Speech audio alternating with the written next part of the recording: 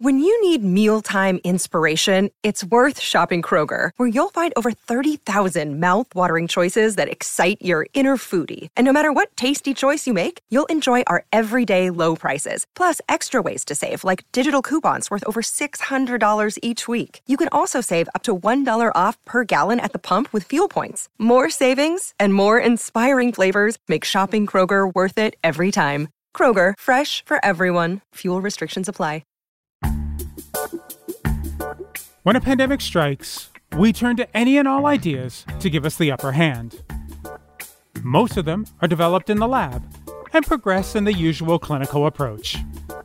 But there's one strategy that can help us beat COVID-19 that got its start in a very different and smelly place: the wastewater treatment plant. This week, we're going to examine the nature of COVID-19 wastewater diagnostics. We'll find out how it works and how results can help us determine the extent of infection in a community. We'll also explore how this type of test could provide health officials with the information they need to implement useful measures to stop outbreaks in the future. I'm Jason the Germ Guy Tetro, and I'm going to flush out the details on a test that may help wipe out our fears of COVID-19. It's time to get started. This is the Super Awesome Science Show. Since research on SARS-CoV-2 started, there have been several odd discoveries. Most of them have been troubling to our health, such as heart, nervous system, and psychological sequelae. We've covered all of those in earlier episodes. But one finding seems to work in our favor, although it may not be apparent at first. The virus can be found in our feces. Now, I get it. Why would this have any impact on our ability to fight a pandemic? After all, COVID-19 is a respiratory disease and spreads from person to person through respiratory droplets. And as of yet, there have been no records of spread in the bathroom. But it's not what happens in the home that makes this information awesome. It's afterwards, long after you've flushed and washed your hands. Am I right? For more on how that wastewater can help fight COVID-19, I've reached out to Tyson Graber, a research associate at the Children's Hospital of Eastern Ontario Research Institute. He has been working on wastewater testing since the pandemic began, and his work has gained not just the attention, but also the trust of the local government. Why wastewater for detection of COVID-19 coronavirus? Yeah, on initial thought, it seems like an odd place to look for a respiratory virus. So we wouldn't expect this virus to be in wastewater, but it turns out it is. And so actually wastewater is quite full of pathogens, and SARS-CoV-2 happens to be one of them. The advantage of wastewater is that we're looking at large populations of people all at once, and it's a passive survey. So we're actually detecting without invasively probing people. So this passive survey gives us that kind of information, at least in Ottawa, on a daily basis. And SARS-CoV-2 seems to be relatively easily monitored in this way. One of the biggest issues that we talked about in our diagnostic episode 2 weeks ago was just that idea of pooling numerous different samples together to try and find the virus. It would speed everything up, it would be far less costly, and it possibly could even give us an idea as to clustering. It sounds like wastewater is doing all of that in one go. Yeah, and thinking back to the early days of the pandemic, it was Germany that came up with the idea of actually pooling clinical samples and using that in a context where there weren't enough test kits to probe a lot of people, and so they went with the way of actually pooling a bunch of clinical samples and then seeing if those were positive, and then doing individual testing after that. And so wastewater can be seen kind of as an extension of that, but really done through a large population. So you could have a community of 10,000 people, and you can have a community of 10 million people. There is that information flowing through those cities and coming to a node, i.e. wastewater treatment plants, where that information can be extracted. So let's get into the process of determining if COVID-19 coronavirus happens to be in your wastewater. So in Ottawa, we're using what pretty much everybody else around the world is using. So we're using a PCR-based test. So it's essentially looking for a needle in a haystack, amplifying that signal, and then being able to easily monitor that signal, that amplified signal. And so that strategy is being used around the world with wastewater testing. And the first players in this was back in March through a group in the Netherlands, where they were able to show this. And they have used this in the past with other pathogens, this PCR test. And so we were able to adapt that PCR test to the situation in Ottawa, the Ottawa context. And that's really, again, what everybody is using around the world who is in this, what we call it, wastewater-based epidemiology field, or WBE. This field is using PCR as the main testing method. Now, there's other possibilities out there. So we could also probe for protein. That's a possibility, and different detection methods. But really, this amplification method, standard PCR, has the advantage of being both highly sensitive and also highly specific. And so those two advantages make it the main player right now. One thing that you mentioned is you're looking for RNA. That is really fragile. It's so hard. Like, I remember being in a lab trying to isolate RNA, and if you just did one little thing wrong, you would just dissolve it all into oblivion. And I'm just curious, how is RNA staying stable in, wastewater? Yeah, it's an excellent question, and it's really one that we don't have an answer to yet. If you do work in a lab and you work with RNA, you're always told that, oh yeah, if you cough in the direction of the RNA, it's going to spontaneously disappear. This is because there are these what are called nucleases, these ribonucleases, these enzymes that chop apart this particular nucleic acid molecule, so ribonucleic acid. And this is the case, and this is, RNases are everywhere in the environment and in your cells. So as soon as those cells crack open, RNA is exposed, those RNAs are active. And so if you put raw RNA into wastewater, you're going to have decay because there are these RNases, and also for physical reasons, it's going to decay over time. So on first glance, or on first thought, you wouldn't think there would be a lot of this RNA, or it would be highly fragmented. It's not really the case. We find that there's not a lot of fragmentation, which suggests that entire genomes are mostly intact in wastewater. Which is kind of a surprising finding. And it suggests that somehow they're protected. And so this could be because they're actually inside that virus. And so normally that RNA, that genomic RNA from the virus, is protected by what's called a nucleocapsid, or this shell of proteins and lipids. Or just by virtue of being in wastewater matrix, there's a lot of fatty material, lipids, things like this that could protect the RNA. Now, that might change depending on the context of the wastewater. In one city, that wastewater matrix might be quite different than in another city. We're doing this type of wastewater testing in individual localities like Ottawa, but that is localized to the community. It's not a reflection of any other community that might be nearby, but that isn't attached to the sewer line. Yes, the results that we're getting and the signal that we're getting, the RNA signal that we're getting, are purely from outlet or toilet or sink or bathtub. If you're not connected to the sewer shed, we're not surveying you, essentially. Depending on the municipality, and this is why we have excellent collaborations, and we're working very, very closely with those groups of people to figure out exactly who we're surveying, when the survey is happening. And so you can imagine, at least in Ottawa, if you live in the west end of the city, our wastewater treatment plant is actually in the east end of the city, and it takes over 30 hours for that waste to get to that wastewater treatment plant. So there's this residence time, this temporal separation.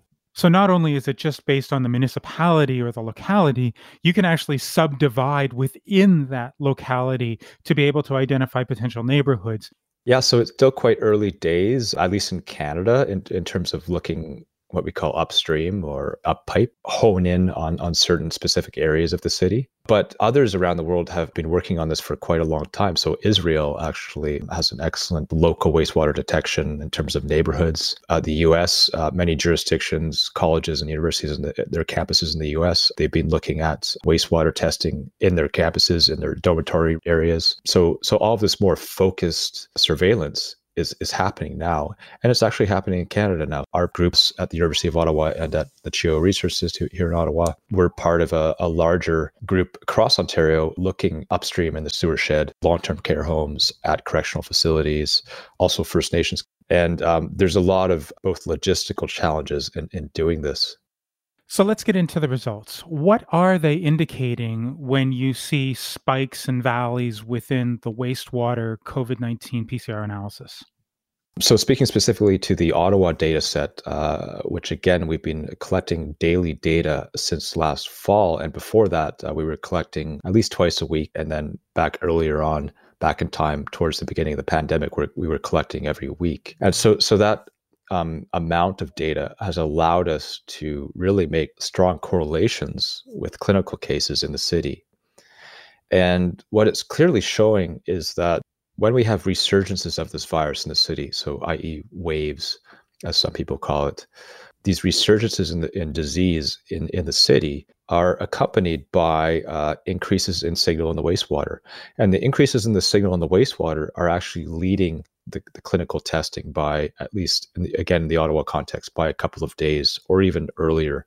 And this is being corroborated across different jurisdictions, not only in Canada, but across the world, where wastewater is really a leading indicator of COVID-19 incidence and prevalence in a community. It's a little bit different on the trailing end of the curve. So once we get over the top of the curve of a wave, the wastewater signal goes down quite slowly. We don't know a lot about the shedding dynamics. So how many people shed this virus, how much virus do they shed, and when do they shed it? There's a lot of unknowns in this right now. What seems to be true is that early on in the infection, people might be shedding a lot of this virus in their feces, and that decays exponentially over time. The wastewater data is really quite consistent with this, where we see this spike in signal, and then it trails off slowly over time, this kind of exponential decay. It's quite nice to be able to essentially correlate the clinical data with the wastewater data like this.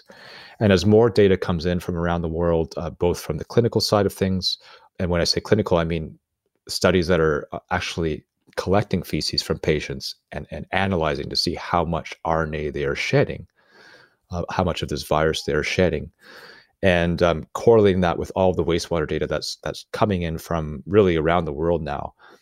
From many jurisdictions, and hopefully all of that can be used. All of that data can be used to come up with a model of how wastewater can be used. Have you been able to identify variants using this technique, or is it like the PCR test for diagnosis, where you may end up with what they call a target failure? Right. The variants came onto the picture in December, and we were on this right away, as well as a lot of other people around the world. The questions that came out of this, developing a test for variants, came about by looking at Twitter, if you can imagine, science being done over Twitter. This is what spurred us on, was looking at how prevalent these variants were in the UK, and really watching on Twitter what other scientists were doing in Europe at this time around December, and following the increased number of variants being detected by genomic sequencing. And the question was whether we could detect these variants in wastewater. We looked to adapt our PCR test for these variants. And so the PCR test that we're using now is actually variant agnostic, meaning that we're looking at virtually all of the known viral genomes out there. It doesn't discriminate between whether it's a UK variant or Brazilian variant or South African variant. So right away, we know that we're not missing anything. There's no dropouts in the wastewater. It covers over 99% of the known viral genomes out there, the known SARS-CoV-2 viral genomes. If you're struggling to lose weight, you've probably heard about weight loss medications like Wegovy or Zepbound, and you might be wondering if they're right for you. Meet PlushCare, a leading telehealth provider with doctors who are there for you day and night to partner with you in your weight loss journey. If you qualify, they can safely prescribe you medication from the comfort of your own home. To get started, visit plushcare.com/weightloss. That's plushcare.com/weightloss. plushcare.com/weightloss. This episode is brought to you by La Quinta by Wyndham. Your work can take you all over the place, like Texas. You've never been, but it's going to be great because you're staying at La Quinta by Wyndham. Their free Bright Side breakfast will give you energy for the day ahead. And after, you can unwind using their free high-speed Wi-Fi. Tonight, La Quinta. Tomorrow, you shine. Book your stay today at LQ.com.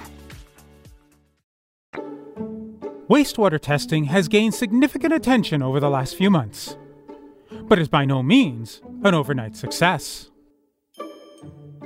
The exploration of wastewater for a variety of viruses, including hepatitis, norovirus, and even influenza, has been ongoing for decades. It's officially known as sentinel surveillance, and it provides an early warning. Of course, one needs to place the results of wastewater testing in the timeline of an outbreak to find out what exactly that warning is. Are you catching it before it grips the community? Are you seeing it while the virus is spreading like wildfire? Or is it a reflection of population spread and simply a way of confirming suspicions? Tyson Graber is on the case and has been examining all the clues, including those that involve variants and the effectiveness of vaccines. How does sentinel testing help us overall in preventing disease outbreaks? Well, sentinel testing can help because it gives us a forewarning. If we're able to have a good testing system that tells us how any particular disease might enter the community and how it will progress through the community, this is a good thing, of course. It can prevent outbreaks, but it might also make existing outbreaks less severe. I guess what we learned in this COVID-19 pandemic is that we have to act a lot faster. All of this bureaucracy makes it really hard to have kind of a rapid response. So I guess sentinel testing should be designed to be able to get that information, collect that information, and disseminate that information as quickly as possible to the correct people. And not only that, but there has to be a response that is adequate or doesn't require a lot of thinking. And so if we have an early warning system, such as a Sentinel, do you think that it will give us the opportunity to essentially go to those color codes faster with more confidence, so that if we do say we're going from a green to a yellow or from, say, a red to a gray, that we know that we're doing this as fast as we possibly can, as opposed to what's been happening in the past, where we all of a sudden see this massive rise and we're sort of putting the restrictions in a little bit too late. Yeah, another thing we've learned from this pandemic is that the powers that be are really reactive. We're not being proactive enough. And the wastewater testing, and I'm heavily biased here, but I think it's one of the strongest early indicators of something going wrong in your community. And I think Ottawa is learning this now. That has allowed Ottawa to basically respond to changes in the prevalence of, or the incidence of this disease in the community quite quickly. And when I say quickly, I mean within a few days. So hopefully this is changing, kind of convincing hearts and minds in the public as well. Do you feel then that this could be a model that would be proposed to city councils across Canada and maybe even the world in a way that they would essentially adopt these strategies? And I guess if you were to go in that way, you probably have to have partners that are part of the government system. So, in Canada, we have the National Microbiology Laboratory. They have numerous groups in the UK, CDC in the US. Do you think that that type of buy-in would have to be incorporated, or do you think that we could develop this model and then just give it to the municipalities, showing Ottawa as a prime example? I think municipalities don't have all the tools readily available to them to be able to have this as a turnkey package where they can just have a small lab set up and then have the systems in place for this. I think right now, as it stands, there's a lot of moving parts to the machine. And I think it really takes the academic labs and, as you mentioned, the National Microbiology Laboratories to facilitate these sorts of things. In the future, I'm sure it could be packaged in such a way that municipalities can have their own testing capabilities or testing infrastructure. However, right now, it's quite complicated in the sense that, you have to get samples from that wastewater treatment plant. They have to have technicians to actually sample that material, send that material out to the labs. Right here in Ottawa, it's very easy. Send it to the lab a few kilometers away. But as you can imagine, if you're sampling in, Yellowknife and the laboratories in Winnipeg, that sample has to get out of there by plane, and it's going to take time. And then, of course, the testing itself can't be done in a simple laboratory that a municipality might have for normal water testing. So some of this might be helped by new technologies that could allow portable testing to be done on site. So for sure, in the future, not too distant future, I hope, wastewater testing can be less complex in both the technical side of things, but also from the logistical and the policy side of things. Let's just say that we are able to develop a model, a system that municipalities can latch onto, whether it's self-sustaining or it has to do with an association with, say, a provincial or federal government. Once we have that in place, do you feel that we can start expanding that to, say, other viruses of concern?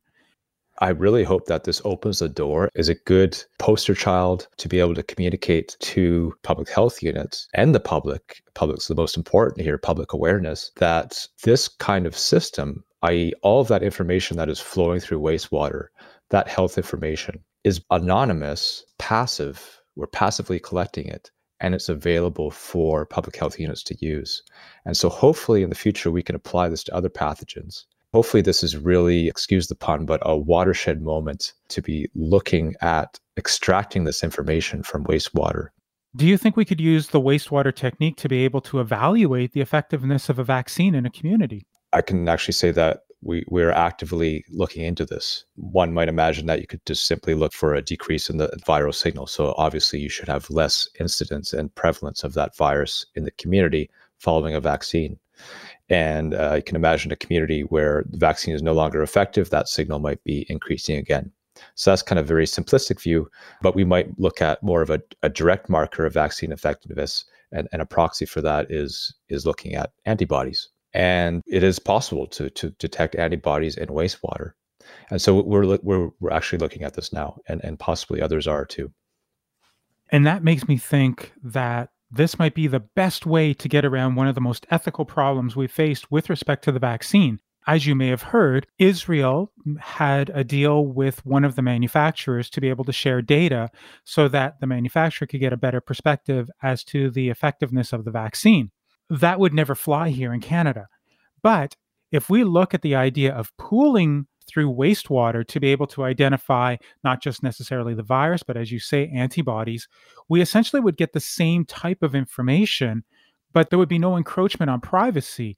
Is wastewater possibly the missing link between our own individual data and the companies that need it while still respecting privacy laws? Yeah, it's very possible as a passive survey that is anonymized. When we look at entire municipalities or entire populations, the ethics that are attached to it, because of that anonymized survey, ethics aren't terribly important. However, that doesn't mean they don't exist. So we've certainly come against roadblocks in terms of ethics at the community level. You can imagine that if we start testing correctional facilities, First Nations communities, you can see that we don't want to stigmatize any particular community. That ethical framework has to be decided upon and built with this type of testing still. To address that ethical framework right now, all the communities that we test, they essentially own that data. It's up to them what they do with that data. The second thing in terms of ethics and using data from this type of testing is that when we go up pipe, we can easily end up stigmatizing that neighborhood. There are certainly many concerns from that tested community that have to be addressed. And again, the power should really stay with that particular community. And that's kind of the angle that we've been taking. If we're testing a neighborhood, again, that data belongs to that neighborhood, and they decide whether or not that information gets released. That takes us to the end of the discussion, but I'm sure we haven't answered all of your questions about COVID-19 and wastewater. Tweet me at @JATetro or email me at thegermguy@gmail.com. And you can also head over to speakpipe.com/sass and post your question there. In the meantime, for Curious Cast, this is the Super Awesome Science Show. If you haven't already, make sure to subscribe so you never miss an episode. And while you're there, don't forget to rate and review us. It really does help to spread the word and get more people to find the podcast. We're available at Apple Podcasts, Spotify, Google Podcasts, and everywhere you get your streaming audio. You can also listen at curiouscast.ca. Be sure to check out the show notes for more information about what you heard today and links to Tyson Graber. The award-winning Super Awesome Science Show is written and hosted by me, Jason Tetro. Dila Velasquez is our story producer, and sound design and final production is by Greg Schott. Have a great week, stay safe, and as always, make sure to show them some sass.